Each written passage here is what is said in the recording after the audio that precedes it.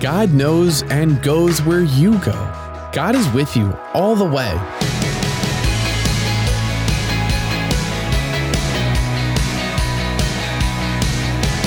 Hey, I'm Dylan, and you're listening to Unlocked, your daily key to unlocking God's Word in your life. Do you think God is only with you when you're on a spiritual mountaintop and you really feel His presence, and on an ordinary day, He's just elsewhere? Or are you going through a rough time right now and you feel like He's abandoned you? Today's poem expresses how God is always with you, on top of the mountain or in the valley. It's called God is Everywhere by Ruth Stephan. God is everywhere. When you're sitting by a creek, bubbling in between rocks along the way. When you wake up on an ordinary day. When the sun is shining through your window at work or play. When you're up on the mountain or in the valley below. Words of wisdom to remember. God knows and goes where you go. God is in the sunshine and even in the rain. God is with you all the way. When nothing is working out as you planned, when you feel all alone, remember that isn't so.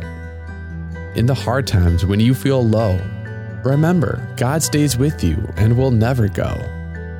In all the sights and sounds, God shines through. He makes a rainbow after the rain. He is with you. Okay, let's talk about this a little more. Read Psalm 139, 7 through 12, and Jeremiah 23, verses 23 and 24. What do you think it means that God is everywhere? Some theologians use the word omnipresent to describe this attribute of God. If you know Jesus, God is with you personally. How can looking at the beautiful things God has created in nature remind us of His presence with us?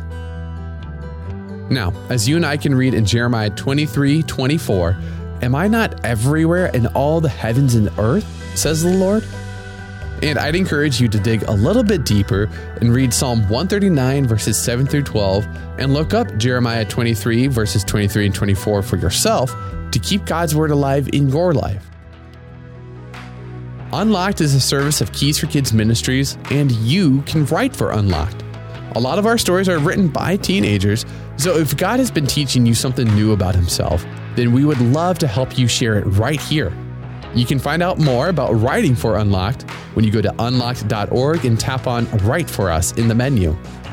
And come back for tomorrow's devotional with Natalie to take a tour of Windsor Castle. But until then, I'm Dylan, encouraging you to live life unlocked, opening the door to God in your life.